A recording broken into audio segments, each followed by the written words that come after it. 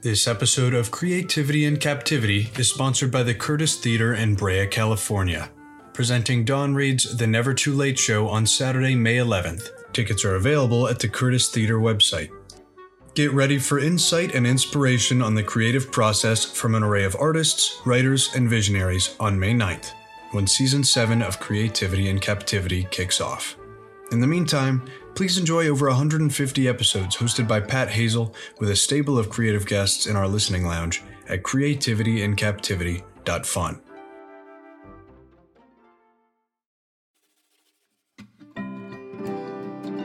This is Creativity in Captivity. I'm Pat Hazel, and today I welcome a professor of product design and a department head at the University of Minnesota Twin Cities.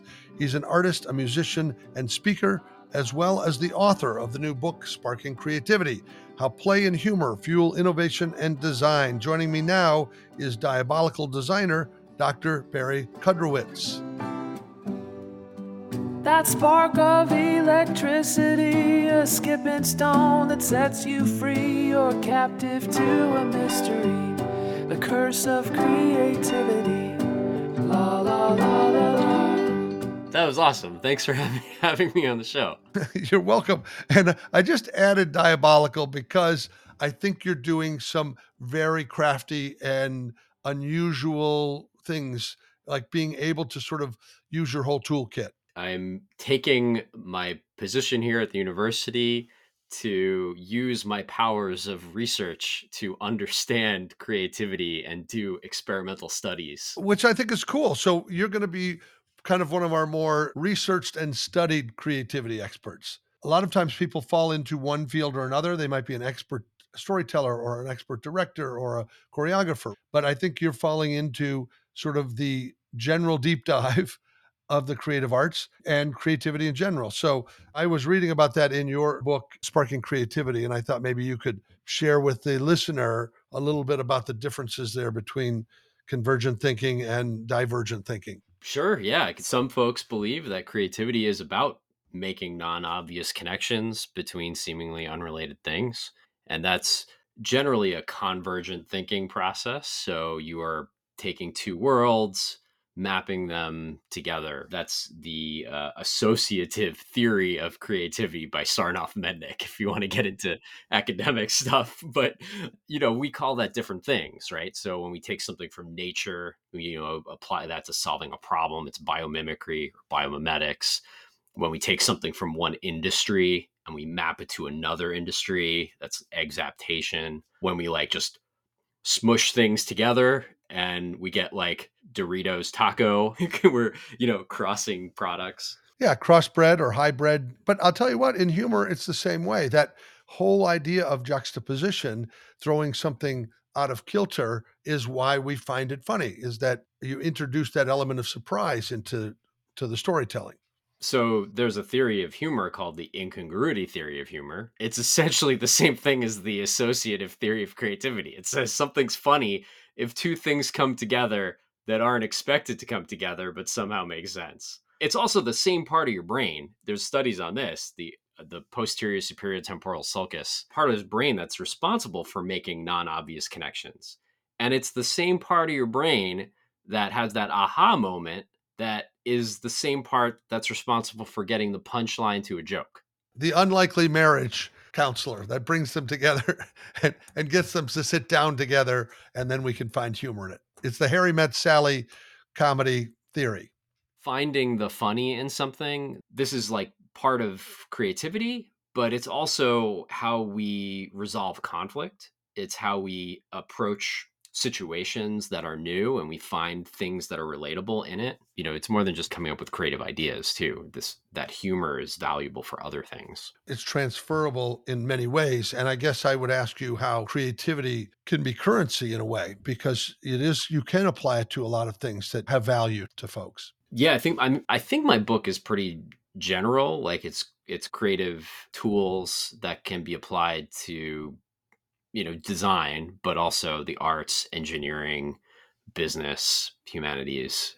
That's why I love studying creativity in general, because, I can work with chefs and farmers one day, and then I can work with a medical device company, the next day, because it's being creative. They all want to be more creative and innovative.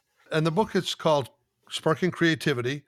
Subtitle is How Play and Humor Fuel Innovation and Design.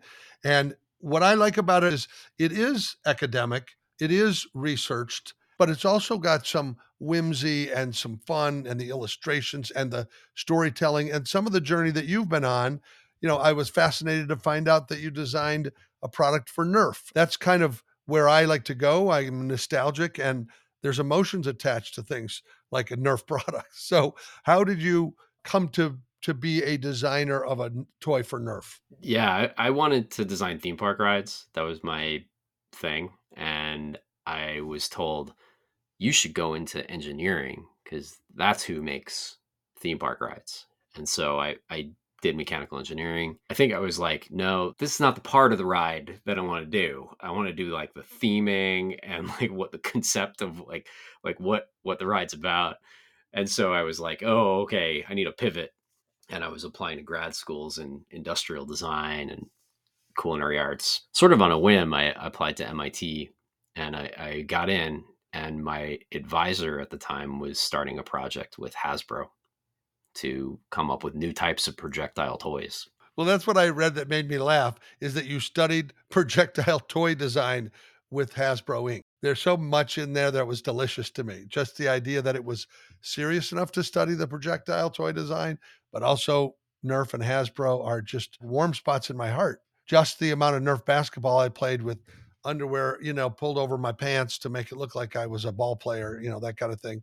That all came rushing back to me when I read that. My kids aren't old enough to appreciate that I was a toy designer yet. I don't think they get that concept, but it was special. This is a lot of dreams for people to design toys. And we would go to Hasbro in Pawtucket, Rhode Island, and we'd have meetings, and they would be like, do you like these farting darts? And they'd be like, I don't know about that.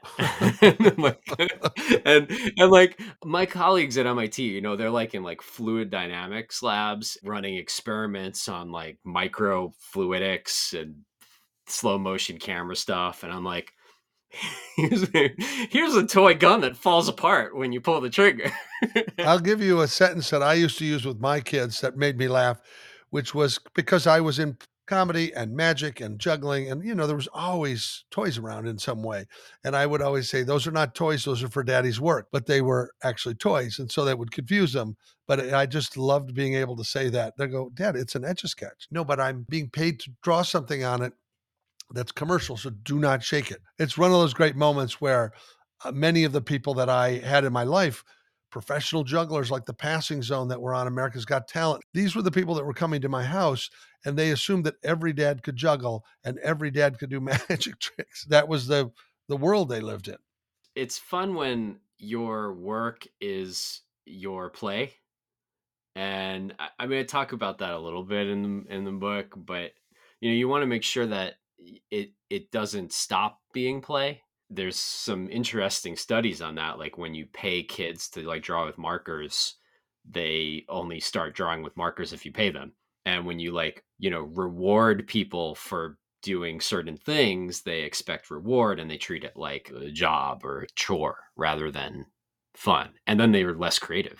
That's quite interesting. And I guess I see it in one of my sons, very talented artist, very talented musician, all sorts of things, like played the first trombone in marching band and everything. And I always said, oh, would you like to do that for a living? Or would you like to, do the art? It's like, well, I don't want to take the fun out of it. I want to be able to draw and doodle and do things without a deadline and without somebody breathing down my throat. And, I think there are personality types that some can create on demand and others, it tightens them up. But the word play, which shows up quite a bit in your book, and also in this podcast, I know that Pete Docter, who's the chief creative officer of Pixar, he said that's the key to all of it, staying in a state of play. Yeah, I mean that's when creativity happens. When you are viewing something activity as play, you are more creative in that activity. And there's a bunch of studies, including some of my own, where that same thing happens. If you're in a situation where like you have to be creative, but you don't view it as play, The Steve Jobs approach is you should do something else. Whereas I like the Mary Poppins approach where you can find the fun in anything. I'm with you on that. I think the way that you work with a team, and if the leader of the team is oppressive, it has a tendency to stink the whole pot up. In order to be creative, there's some things that you need to do yourself. You need to have some mindset, you need to have knowledge of things, you need to be open to change, you have to have motivation. But there's some things that are provided by the environment, right? So, like, do you have the time and the flexibility? Do you have a supportive manager to allow you to do things? Or do they say, no, get back to work? We don't mess around in here. But it matches the school too, right? So, if you think about in a classroom setting, and I'm guilty of this also, we're like, do the assignment exactly how I told you. Don't try to do it differently, or you're going to get points off. It's funny. I talk about how dads can be coerced very quickly based on rules. So when we were kids, my dad said, "Don't play ball in the house." We say, "We always play ball in the house." And then he goes, "Oh, well, then let's make the ottoman second base. We'll make that lamp third base." Your dad will turn your living room into a stadium the minute you tell him you're doing it anyway. This is great parenting advice too, right? If the kid is being silly, not wanting to follow instructions, and this is like goes back to improv, okay, let's go with it, right? Instead of fighting it. That's a great way of getting the kids on board with what you want to do. If they want to run around the house in a certain way, let's participate in that. Let's go with them, and then let's get into that play world with them such that we can craft those rules together, and hopefully they're not breaking glass or anything. Now we're in their play zone and we're not trying to stop their play. The interesting part of successful parenting, and there's many things that you can do right or wrong, but ultimately it's the time you spend with them. It's not the purchases you make. It's always that experience of how do you spend your time together. And that's your quiet times, that's your boisterous times, that's your road trip. They remember the time you spend and they remember the investment of seeing eye to eye or being on your belly playing a game. They remember that. And I remembered it from my parents and my uncles and people. The ones that I was attracted to were the ones that leaned into spending time doing whatever it was, didn't matter what it was. And I know that you wrote a dissertation on haha and aha, creativity, idea generation, improvisational humor, all related, I think, to your product design. So you were actually like doing a deeper dive on this kind of thing. I went all in on improv for my PhD thesis. Somehow in mechanical engineering, there were probably people in the room saying, "What is this?" But with the lens of like, how do you be creative designers? Can we learn from improv? That was the essence of it. If you think about improv workshops or games, or even Whose Line Is It Anyway, it's all about listening, building on ideas, coming up with lots of ideas, deferring judgment. Those are the same skills for being good at team-based idea generation. It makes sense. And in my research, I found that improv comedians come up with better product ideas than product designers. And it goes back to those skills of improv. I mean, aside from maybe character development, it's almost the same skills for being good at idea generation. Do you do the New York Times connections or Wordle, or are there things like that that you do to kind of jumpstart your day? I do love crossword puzzles, and I do like Wordle a lot. And I love word games, and I love a lot of board games. Like Codenames is one of my favorite board games. It captures so much of verbal creativity skills. Do you know that Codenames has an online version where you can play a kind of Zoom version of it? I just heard that. Well, I learned it over the pandemic, and it was a lifesaver to be able to get together with friends all over the country.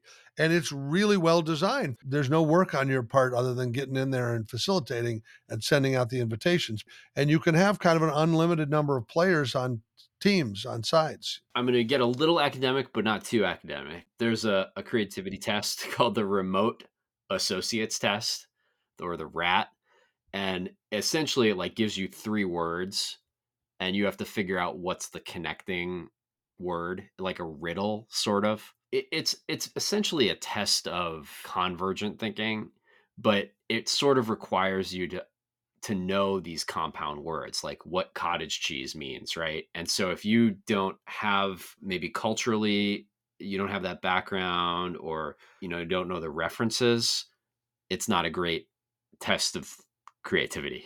But what essentially Codenames is you are crafting your own remote associates test. So you are becoming like the test maker, and you're coming up with a remote associates test for the other person to complete.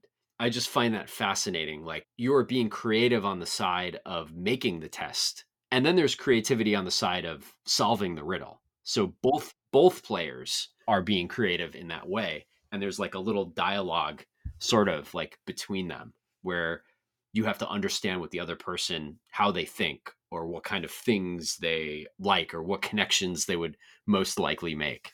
Well, I think you will like, if you haven't tried the New York Times Connections, this is a grid of 16 words, and you have to pick out four that go together and four that go together and four together. And you have, you can get some misses, but after four misses, you're done no matter what.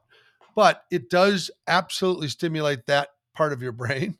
And there's nothing that presses a creative person more than to have an epic failure where you go, I can't believe it. Like, how could I not do this?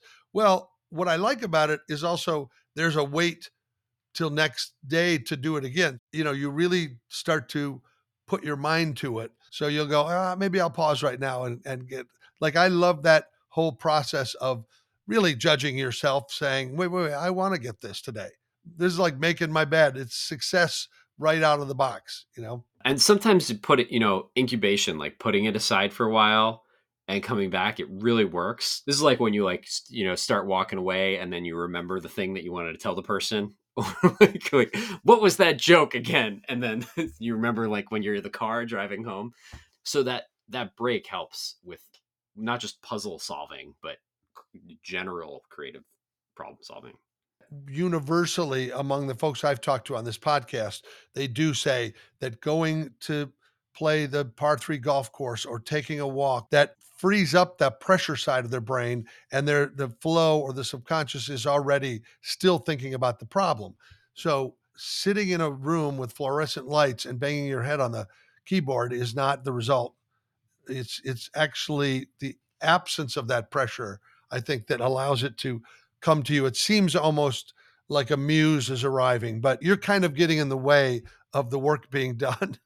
If you go, better ideas, keep thinking of good ideas, something funny, this needs to be a hit song, right? That's an obstacle you can do without. I mean, that's why there's suggested time limit on brainstorming sessions, so you don't burn everyone out. Ideally, you come back as a group another time. I do these workshops for idea generation. That hour or 2 hours, that's not the end of it. That's not the end of idea generation. We've thought about stuff. Now we go home and we come back maybe in a future time with whatever pops in your head from those long drives or shower thoughts. Not having an editor judging you at the brainstorming stage really, I'm sure, has a lot to do with it. When you're in a group and somebody's already shutting things down or doing that kind of black hat thinking that, well, that could never happen and we don't have the money, and when they're already dismantling the early stages, it makes it very difficult to move forward. And there's a time we need the editor and we need the critic. There's a time when you get down to what are we going to put our money into? But prior to that, staying in that fluid area, that state of play, that what if these two things were mashed up, really, I think, is how artists work, how songwriters work. They're always sort of in a dreaming state. When you criticize, let's just say an idea in a brainstorming session, everyone at the team is no longer going to say anything outside of the box because they know that somebody is judging and they're thinking about, okay, that person said that idea is not feasible, or that idea was already done before, right? And now, before I say anything, I'm going to be like, okay, but is it feasible? Has anyone done this before? I'm going to be filtering everything I say now.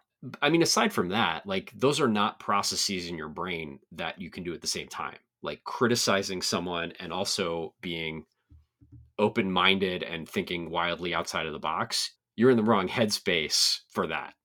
As you said, we can evaluate ideas later, but the important part during those short sessions is coming up with as many starting points as you can.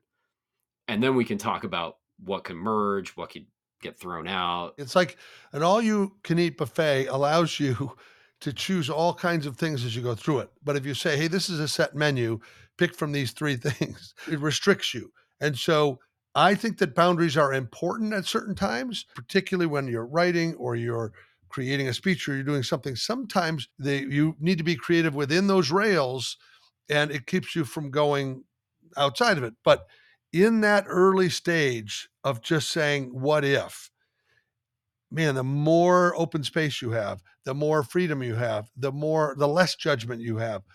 All of that bears so much more fruit, and then you can make a decision down the line. So constraints are really interesting. So I do this like all the time with consulting. What's the problem here? What are you trying to solve? Right? How do we come up with the prompt? I've done some interesting research on this, on like number of constraints for a challenge to come up with ideas. You've sort of like building this like house or box, and it's very hard to come up with, creative ideas that meet all of these constraints.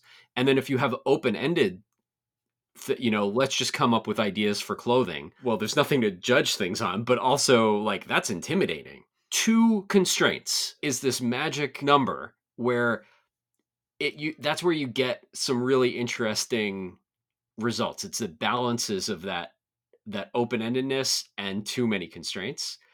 And if you think about it, it's a lot like Scattergories, the board game, where they're like, I need you to think of something creative that starts with a certain letter and fits in this category. I get it. Yeah, that makes a lot of sense. If you had a third one in there, right? It becomes a very hard game to play in a minute. And if you only had one, things like that start with a certain letter, it's not fun. Right. Interesting. I like that. Like, even when I listen to working with a corporate group trying to come up with a theme, when it's generic, it feels lame. Like if they go, "Well, let's have a 50s dance," people go, But if they say, "We're going to have a spy theme and we're going to add this element to it," right? Then sometimes you go, "Oh, now I haven't heard that at a corporate event." And I heard myself say spy theme, but I think it was on my mind because of the work you did for the International Spy Museum in DC. And that intrigued me as well, was the elevator ride. First of all, how did you get tasked with creating this sort of immersive elevator ride at the Spy Museum? I will totally get there. I love how your brain works. Diagnose me. I think that's important. How you go from this thing and you're like, oh, it relates to that and this relates to that. That is what creative people do. You're essentially mind mapping aloud, sort of. I grew up on Spy versus Spy, which were the black versus white spy, and they always had these contraptions for catching each other in Mad Magazine. And for some reason, this is also watching creative problem solving happen, which is, how are they going to have this mousetrap device catch the other spy or kill the other spy? And in a way, that does all relate back to certain things that we grow up with. But I've been to that International Spy Museum in DC, and it's kind of a fun flavor, to be a part of. That was a class project, by the way, the working with the Spy Museum, which is, I'm so glad I was able to do that. But it was this, at the time, a smaller company in Boston called 5 Wits that makes like mini themed experiences, like puzzle rooms, very highly themed, like Disney World. They were developing like a spy themed show for the Spy Museum. The students in this course that I was not teaching, this is Professor David Wallace at MIT. I was one of the students, and we came up with an elevator simulator, and we prototyped the elevator, and then I think a different version of it ended up going in the actual museum. But the elevator was made up of scrolling walls and floors that vibrated and sound effects and lighting. It was sort of an immersive illusion. I love that stuff. Creating worlds for people, immersive environments. I mean, that's why I accidentally went into engineering in the first place, to create immersive experiences. And those are my favorite parts of Disney rides, where you're like, how did they do that? or like I really feel like I'm in the movie or in the cartoon. So do you use some of this in your classroom? In the classroom setting, try to make it as real as possible. I mean, we have real industry challenges, real companies, and they are, saying, hey, we want playground equipment for all types of users that gets pole mounted. The classes that I teach here at the University of Minnesota are like a design consultancy, as real as possible and immersive. So there's a lot of play. My staff all have like themed lab coats. It's more like a show, a production, than a class.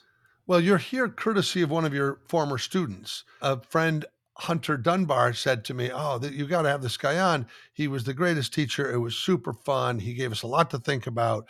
And he just remembers every day coming to class being stimulated by your process. Well, I remember Hunter. He was one of our mentor instructors for years after he took the course. That's how I like to teach. It's called a community of practice. People from the community, prior students, are part of the learning teams with the students. They're making the projects, they're building prototypes in the shop with the actual students on their team.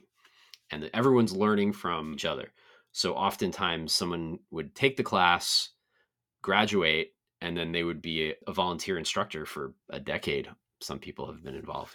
Are you familiar with John Cleese's 5 important things for creativity? To have a place to go to do this, to have a certain amount of time, as you said, but also to have not just the idea, but to have the incubation time to allow yourself to go away and come back, and to have discipline where you're not allowing all the external stuff. But each of those things, as small as they seem, each one of them builds on the other. I was surprised to find out John Cleese has so much in common with the work that I'm doing. He's written academic journal papers on this stuff from his perspective on the relationships between humor and creativity. He did a lot of work with companies after Monty Python and the Holy Grail and all that. When he came, he began to do a lot of creative and innovative work with companies and advertising and products. I really admire the amount of thinking he's done on the subject. This is a guy I admired from TV and from comedy, but also the fact that he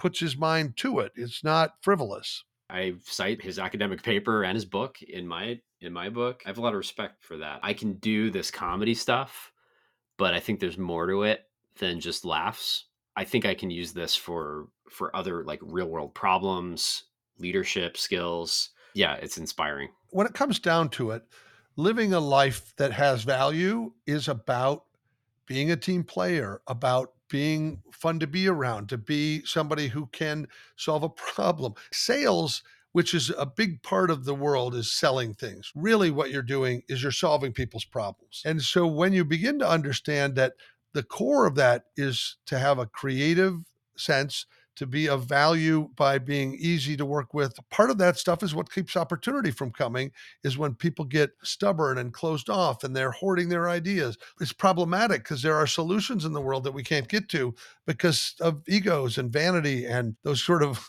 dark things that really keep flow from going. And I feel like politics is in that place in the worst way right now. I'm not going to take sides, but I'm saying the sides are so strongly against each other, focused on blame, that they're not focused on solution. Let's keep our side. Let's vote for our side. Let's pick the people on our team.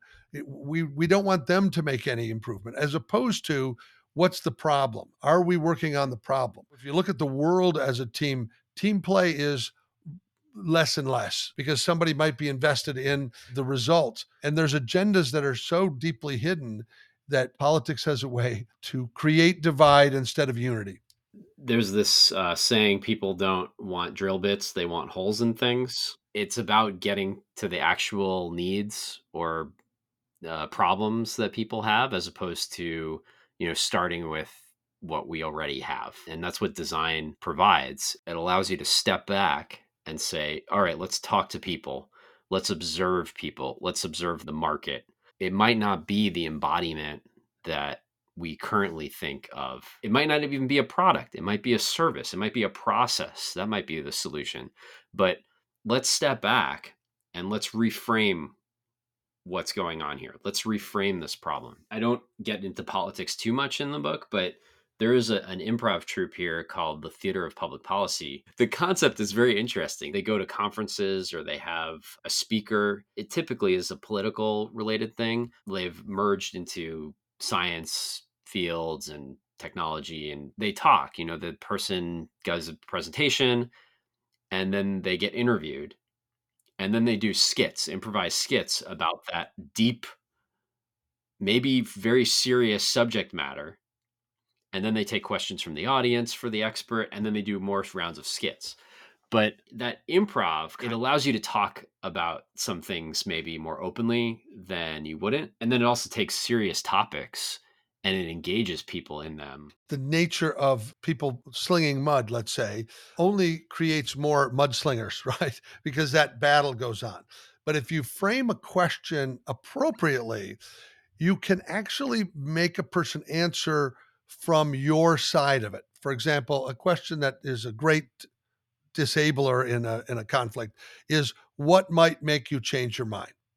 So if I say, Barry, under these circumstances, what would have to happen for you to see this from the other side? It's very strange, but you have to say, well, if you gave me $1,000,000, or if this was different, or if it was on a different day, you have to have somebody thinking, yeah, how could this work? How could this be successful for both of us? Sometimes those problems are not super interesting. And so then we see what we see on TV. There was an interesting guest on that talked about the difference between sports, which is the outcome is there's a winning team, and theater, where the intention is different, which is how do we get everybody on the same team? But I do think that most of what we're seeing in politics is about who wins this argument, who gets what they want out of a policy. And again, this wasn't intended to be a big political rant, but who's looking out for the constituents? Who's looking out for the people in their state? Really, that stuff is falling by the wayside.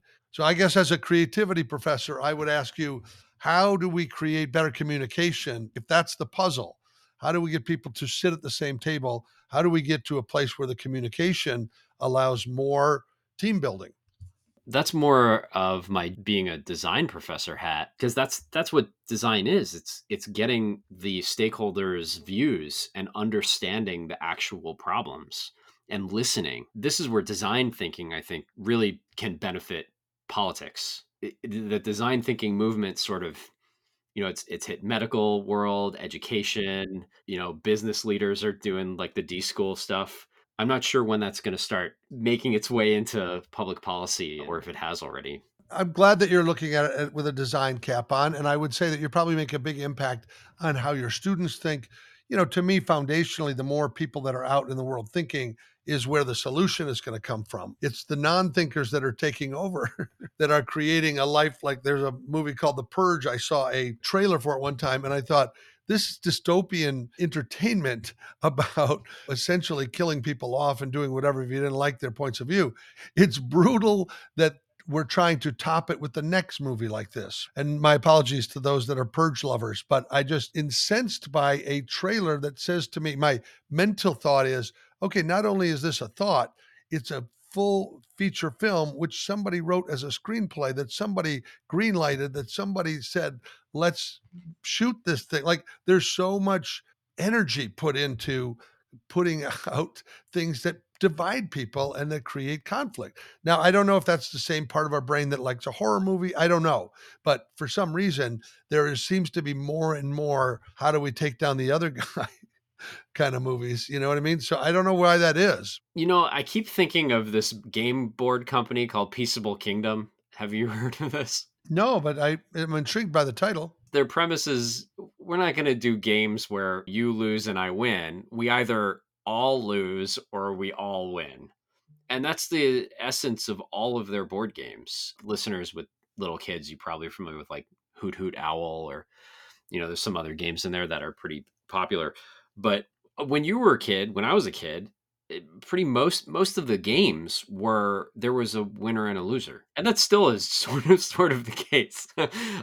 But there are some now where you're in it together, like Overcooked, for example. I'm fascinated with this video game, and other people are too, from a perspective of not just like the food service industry, but also it's essentially industrial engineering, like manufacturing cell design, or teamwork, like interpersonal skills. And in that game, like you work as a team with everyone in the room to try to make a certain number of hamburgers or whatever, right? But it's collective problem solving. And so you're working together with a problem. And if you lose, you all lose together, right? And if you win, you all win together. It's not me versus you like in Mario Kart or Mortal Kombat. And I like those style of games. I just think we need maybe more of that stuff. Even when you go to like kindergarten, if you think about the games, it's like tag or hide and seek. There's a winner at the end, or of this. Or it's everybody against one person, right? Like we did kick the can, and we did these various games where in hide and seek, everybody hides.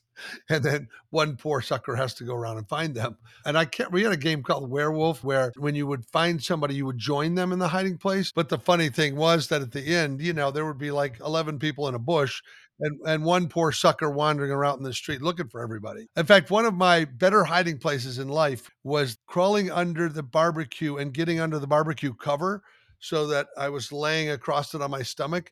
It was clever and it was a great hiding place. But what made me feel like a loser was I didn't get found. And so nobody knew how clever it was.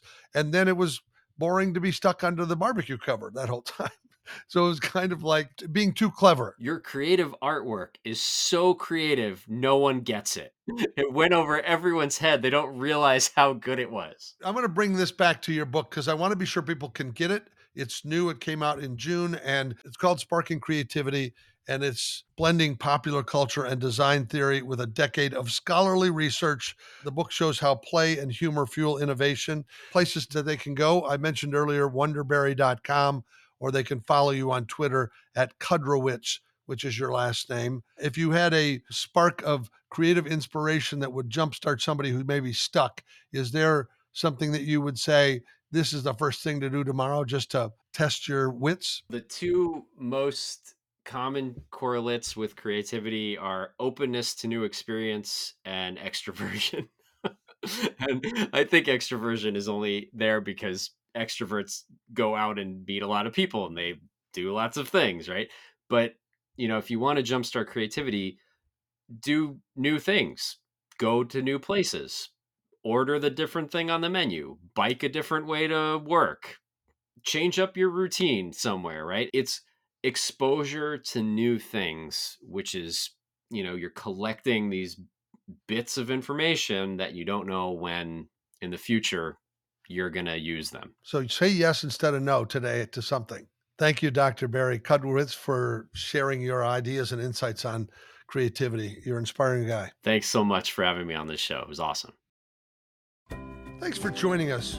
We know you have many choices in the podcast universe, so we appreciate you investing the time to be part of our creative community. Creativity in Captivity is produced by Sweetwood Creative in Austin, Texas, with support from co-producer Tucker Hazel, Boy Genius. This episode was edited by the Right Honorable Tanner Dykstra. Original theme song written and sung by Maya Sharp. Additional support and technical jiggery-pokery provided by Diane Johansson, Delilah Lovejoy, and Tony Deo of Ghost Runner Records. If you are inclined to rate, review, and share this podcast with your friends that need a weekly creative boost, we would be forever grateful. If you'd like to check out our extensive listening library of creative conversations, please visit creativityincaptivity.fun. That's right, I said .fun. It's like a recess with the fun after the first period. See you next week. Staring at an empty page, stepping on a ghostlit stage, a circus of